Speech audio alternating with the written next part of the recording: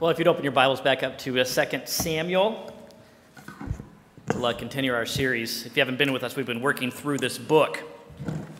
I have to say, this is one of the largest crowds I've ever preached in front of, and I'm pretty excited. Well,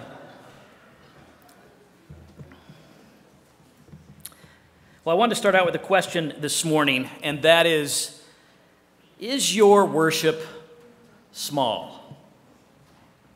Is that sense of awe and heart of praise just kind of small in your life? Does your praise and prayer life just kind of seem there, a little humdrum? There's no excitement about God and the gospel. You believe it, you come to church dutifully, but your faith seems disconnected from your everyday plans and hopes and dreams. It's just not that exciting for you. You sing praise songs on Sunday, you enjoy it sometimes, and sometimes you get really into it, especially if it's a song that you like. But beyond this, you don't find yourself too excited or moved as a Christian. There's no welling up of praise to God in your life. Your worship is just sort of small. Well, I want to say that this text suggests that this might simply be because your view of God's work and his salvation is also very small. Your understanding of what God has done and is doing in both you and this world is just way too small. If your worship is small, your God and his salvation work and your understanding of it is small. Maybe it's been bigger at some time in your life, but right now it has shrunken down and is small. And if this might be you, or you feel a little that way, pay attention to this passage this morning, because here David's worship kind of explodes. It goes from 0 to 100. We see this dramatic transformation of David's worship life. The text from the beginning to the end of it is just this incredible prayer of worship, this declaration and exclamation and supplication and gratitude. It's just full of it. But it doesn't come out of nowhere. There's this shift that's come about in David. If you remember from last week, David had kind of come to this early arrival in his kingdom life, right? He'd come to be established in Jerusalem with all the tribes there, and they're at peace, and he's secure, and he's settled in his cedar palace. Remember last week, he's there in his cedar palace. The palace has been built, and he thought, I've arrived. This is it. The work of God is done. It's time for me to get the ark and build a big building for it, build a church. And he thinks this is it. It doesn't get any better than this. But then God, through his prophet Nathan, reminded David that God, wasn't ready to settle down at all. He wasn't even close to done with his salvation kingdom work in this world. He didn't need David to build him a house. He didn't want one. He was going to build David a house, a lineage of salvation. Even after David is long and gone, he's going to bring through his line a forever kingdom with a king who would bring true peace and rest. A king who would establish his people in their true eternal home forever. A king who would be his very own beloved son and who would rule the universe into eternity.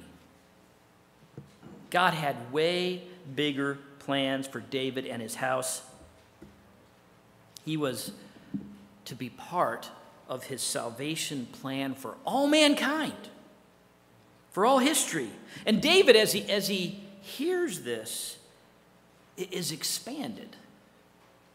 His eyes are lifted from his limited view of God's work in his present little kingdom to God's massive, eternal salvation work. And he responds in what I would call big worship. And we see what it looks like here. We see what it looks like to get what God is doing, in your life and in this world, and respond in this big, joyous worship. We see three aspects of his worship here. And first, I want us to note that he responds by marveling at the grace of God. Look at verse 18. Look at the very start of our text. Then King David went in and sat before the Lord and said, "Who am I, O Lord God? And what is my house that you have brought me thus far?" David, as he's reminded of God's promises and plans of salvation that are much bigger than his, leaves his palace and goes to that tent where the ark is and sits before the Lord and cries out, "Who am I, O Lord?" This is the beginning of what I would say is true worship. Humility before the overwhelming grace of God in his own life.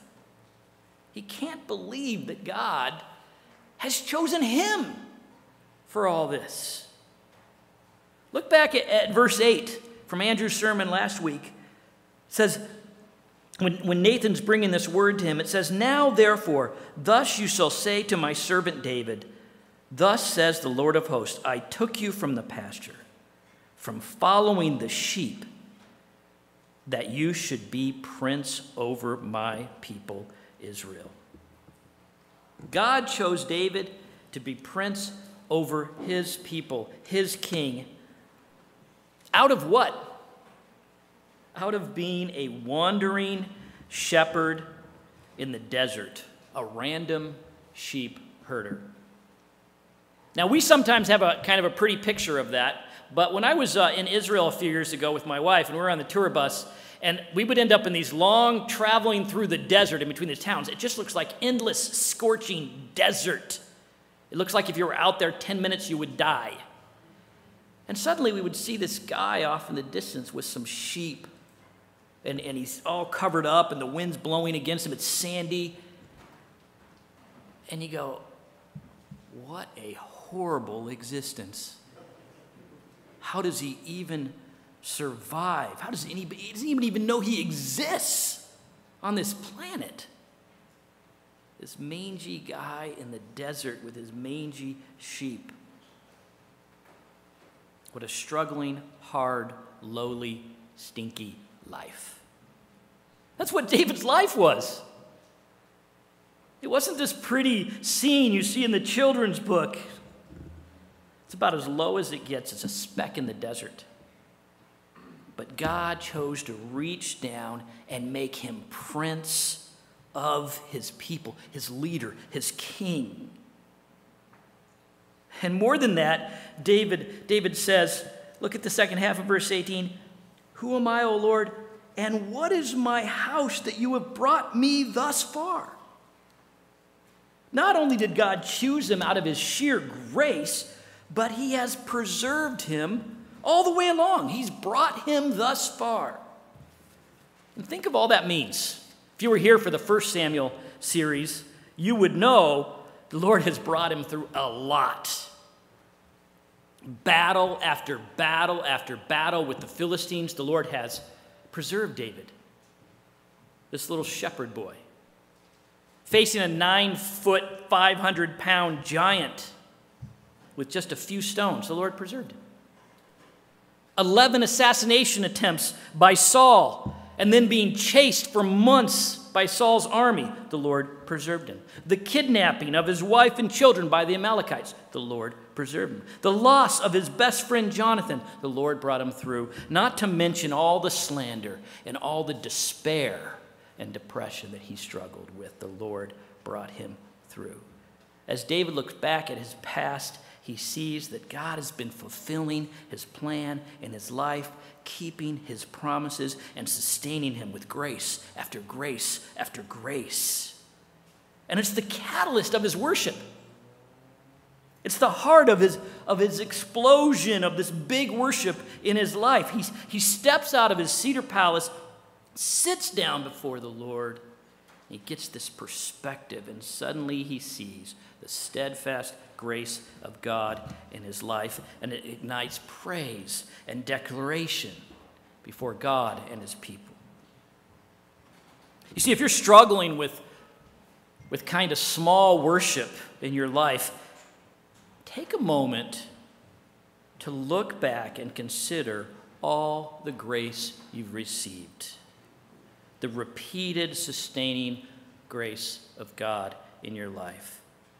How he chose you out of darkness and helplessness by his sheer grace, and he's brought you thus far.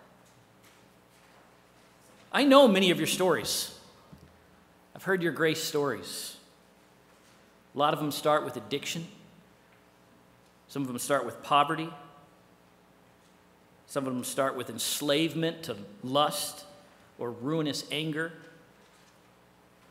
Some of them start with just crippling, self-righteous religious pride that had you in utter hopelessness.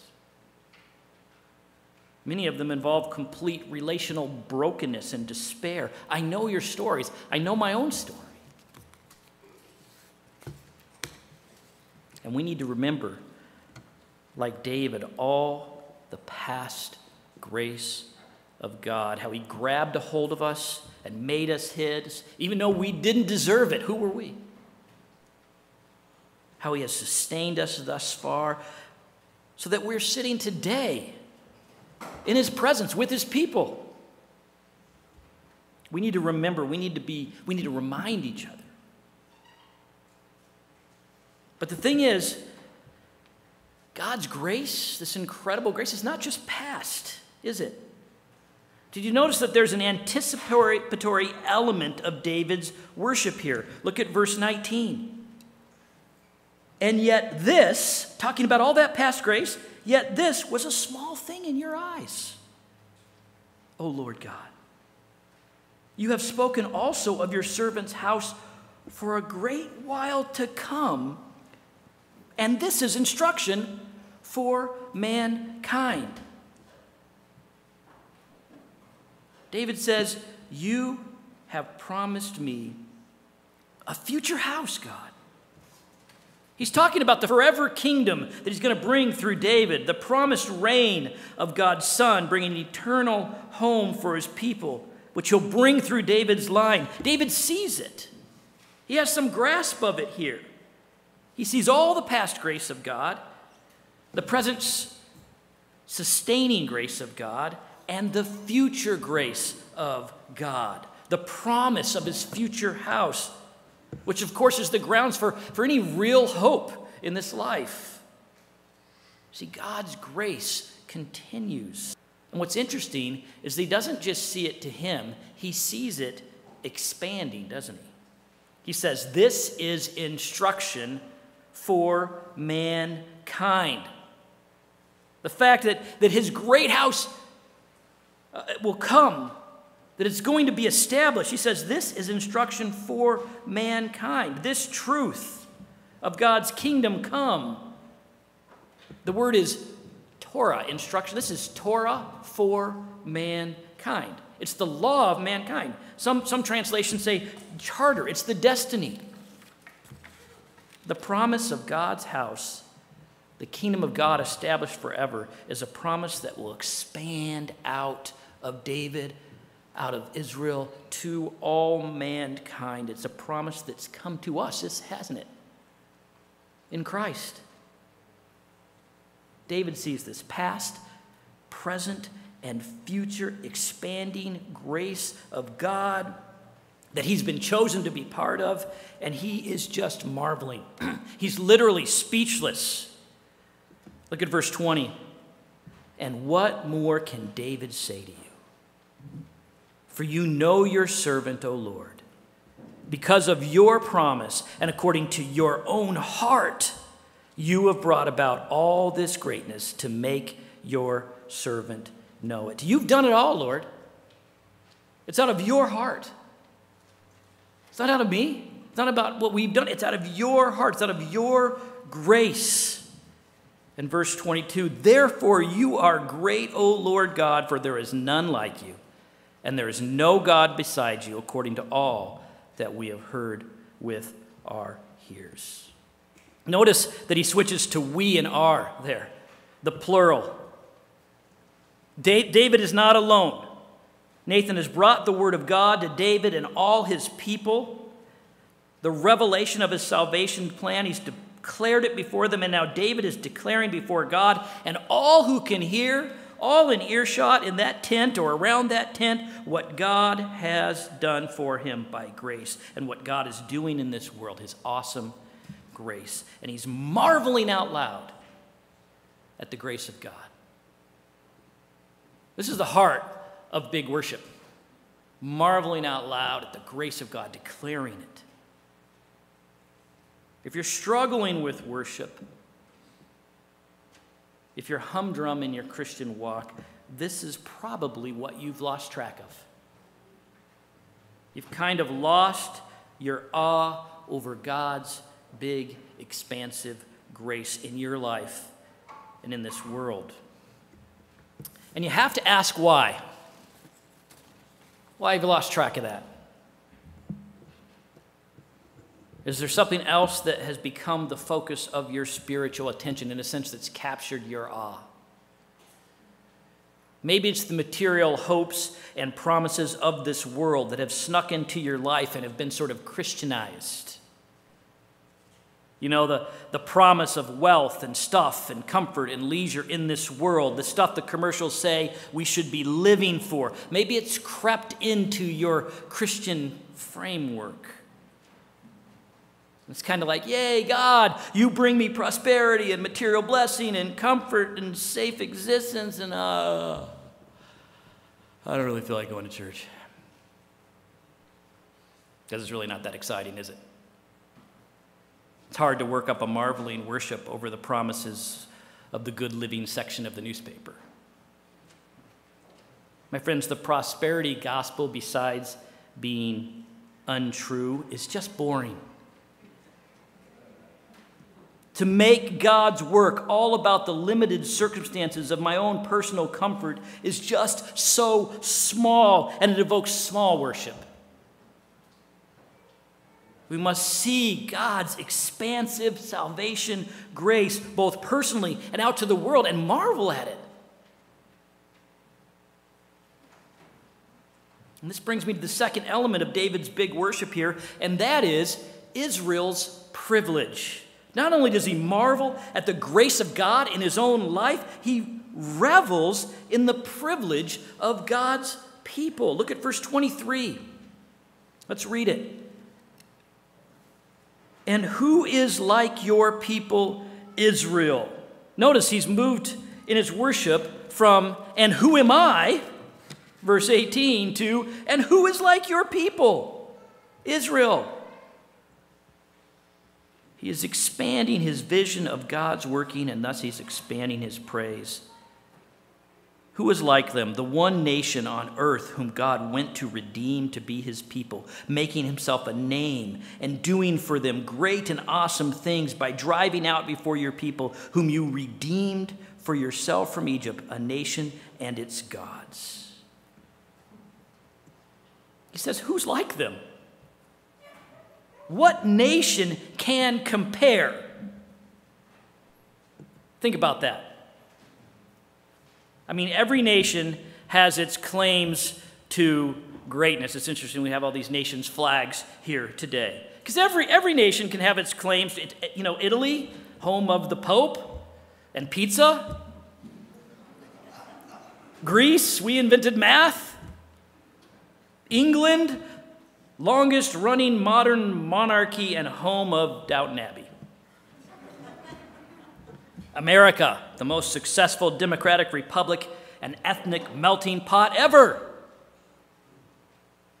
But Israel, chosen by our Creator God to be his redeemed people?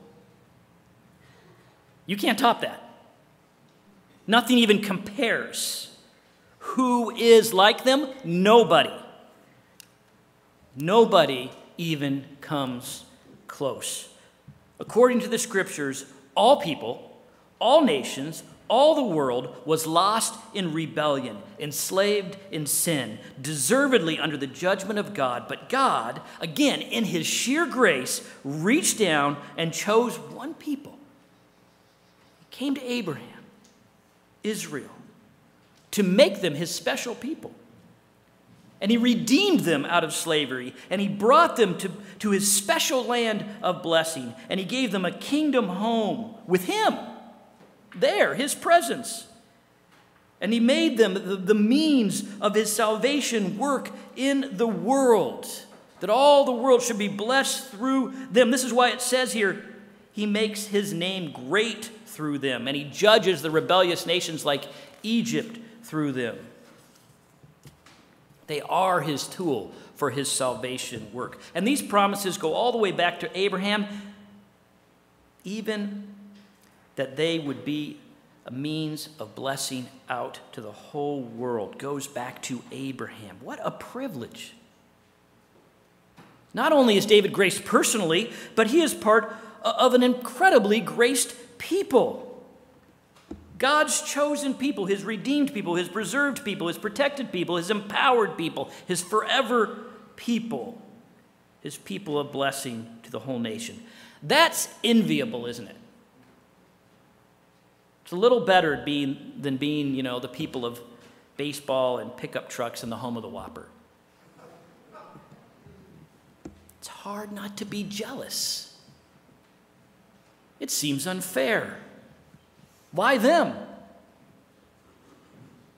But here's the thing we must remember. Here's the thing that's exciting for us this morning as we stand this side of the cross looking back.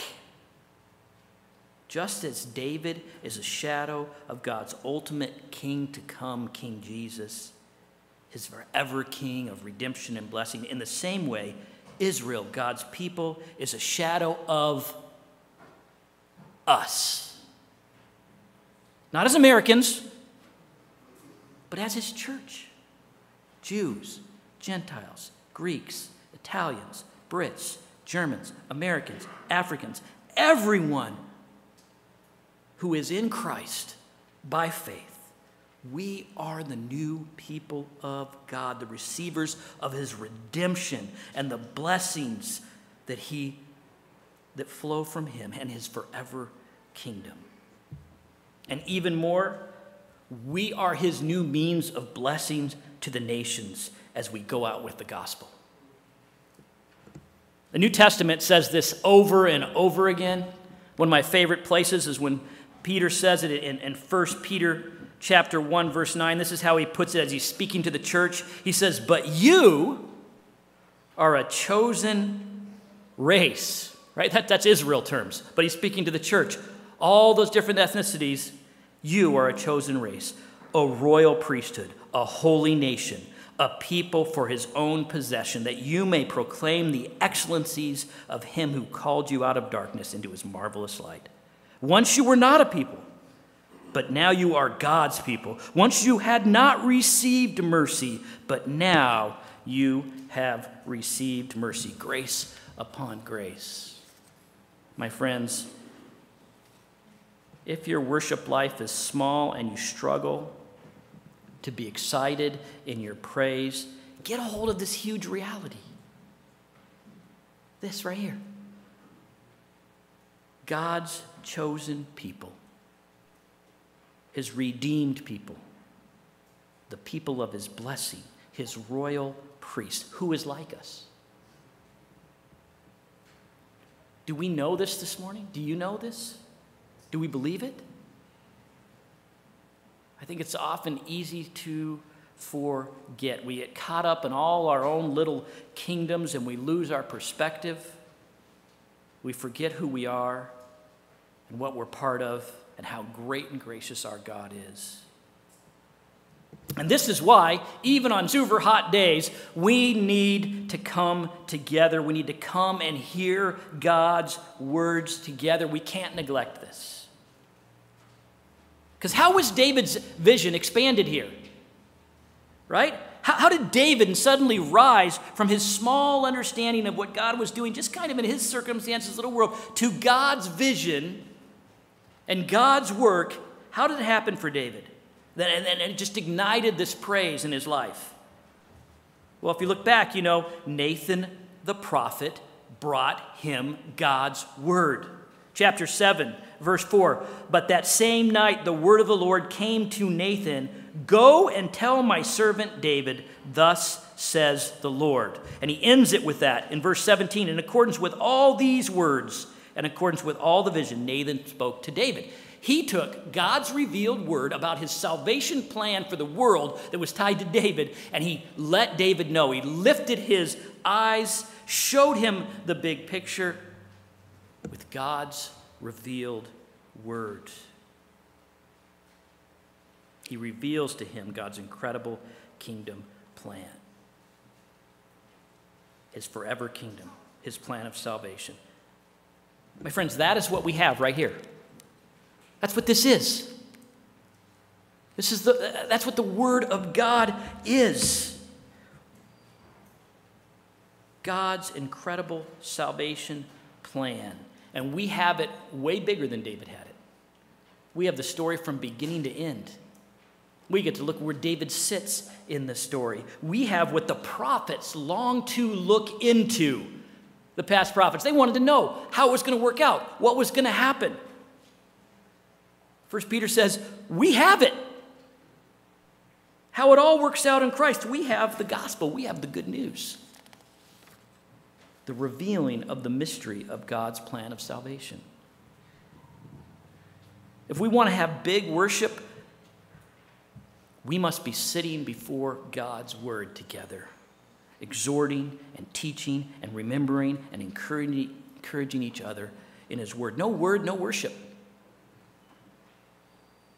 And this brings me to the last element of David's worship here that must always be part of our worship here, and that is pleading. David marvels at God's grace. He revels at the privilege of God's people and being part of it. And finally, he pleads. He pleads God's promises. Look at verse 25. Look at the shift here. "And now, O Lord God, confirm forever the word that you have spoken concerning your servant and concerning his house, and do as you have spoken." He says, Lord, make it all happen. Do what you promised. And in the next 4 verses, he recounts the promises back to God. I'm not going to read through them. I'll just summarize. He says, Lord, you promised to build me a house, my people, a house. Lord, you've promised to establish your kingdom forever. Lord, you've promised to be our God of hosts, our protector. Lord, you've promised to bless us as your people. Do as you have spoken, to your glory, that you may be magnified. You see, David, as he's expanded by God's word, has moved from his small plans to build an ark, and put the ark, in a fancy building, to praying for God's will, for his plan, his expansive plan to be done. And we don't just see passion in this prayer. We see here a turn to confidence. Look at verse 27. "For you, O Lord of hosts, the God of Israel, have made this revelation to your servant, saying, I will build you a house. Therefore your servant has found courage to pray this prayer to you. And now, O Lord, you are God, and your words are true, and you have promised this good thing to your servant. Now, therefore, may it please you to bless the house of your servant so that it may continue forever before you." David prays with courage because he's praying the very promises of God, the words that are true. You want to find joy and confidence in your prayer life and your worship life? Pray, plead the promises of God. You know, we do live this side of the cross, and we've seen some of the very things David is praying for come true in Christ. But the fullness of his kingdom work, of God's kingdom work, is still out there before us. And we must plead God's promises with courage. Thy kingdom come, thy will be done. Big worship always involves big prayer. We may have a small church, but let's be a people of big worship. Let's encourage and exhort each other daily to always be marveling at God's grace. Always be reveling in the privilege of being his people. And always be pleading his promises. So let's pray. Father, lift our eyes, we ask. Help us to see beyond our little circumstances and see your incredible grace and see your plan of salvation and all our privilege as your people, that our worship may be expanded and joyful. We plead your promises. May we be a people of big worship. Amen.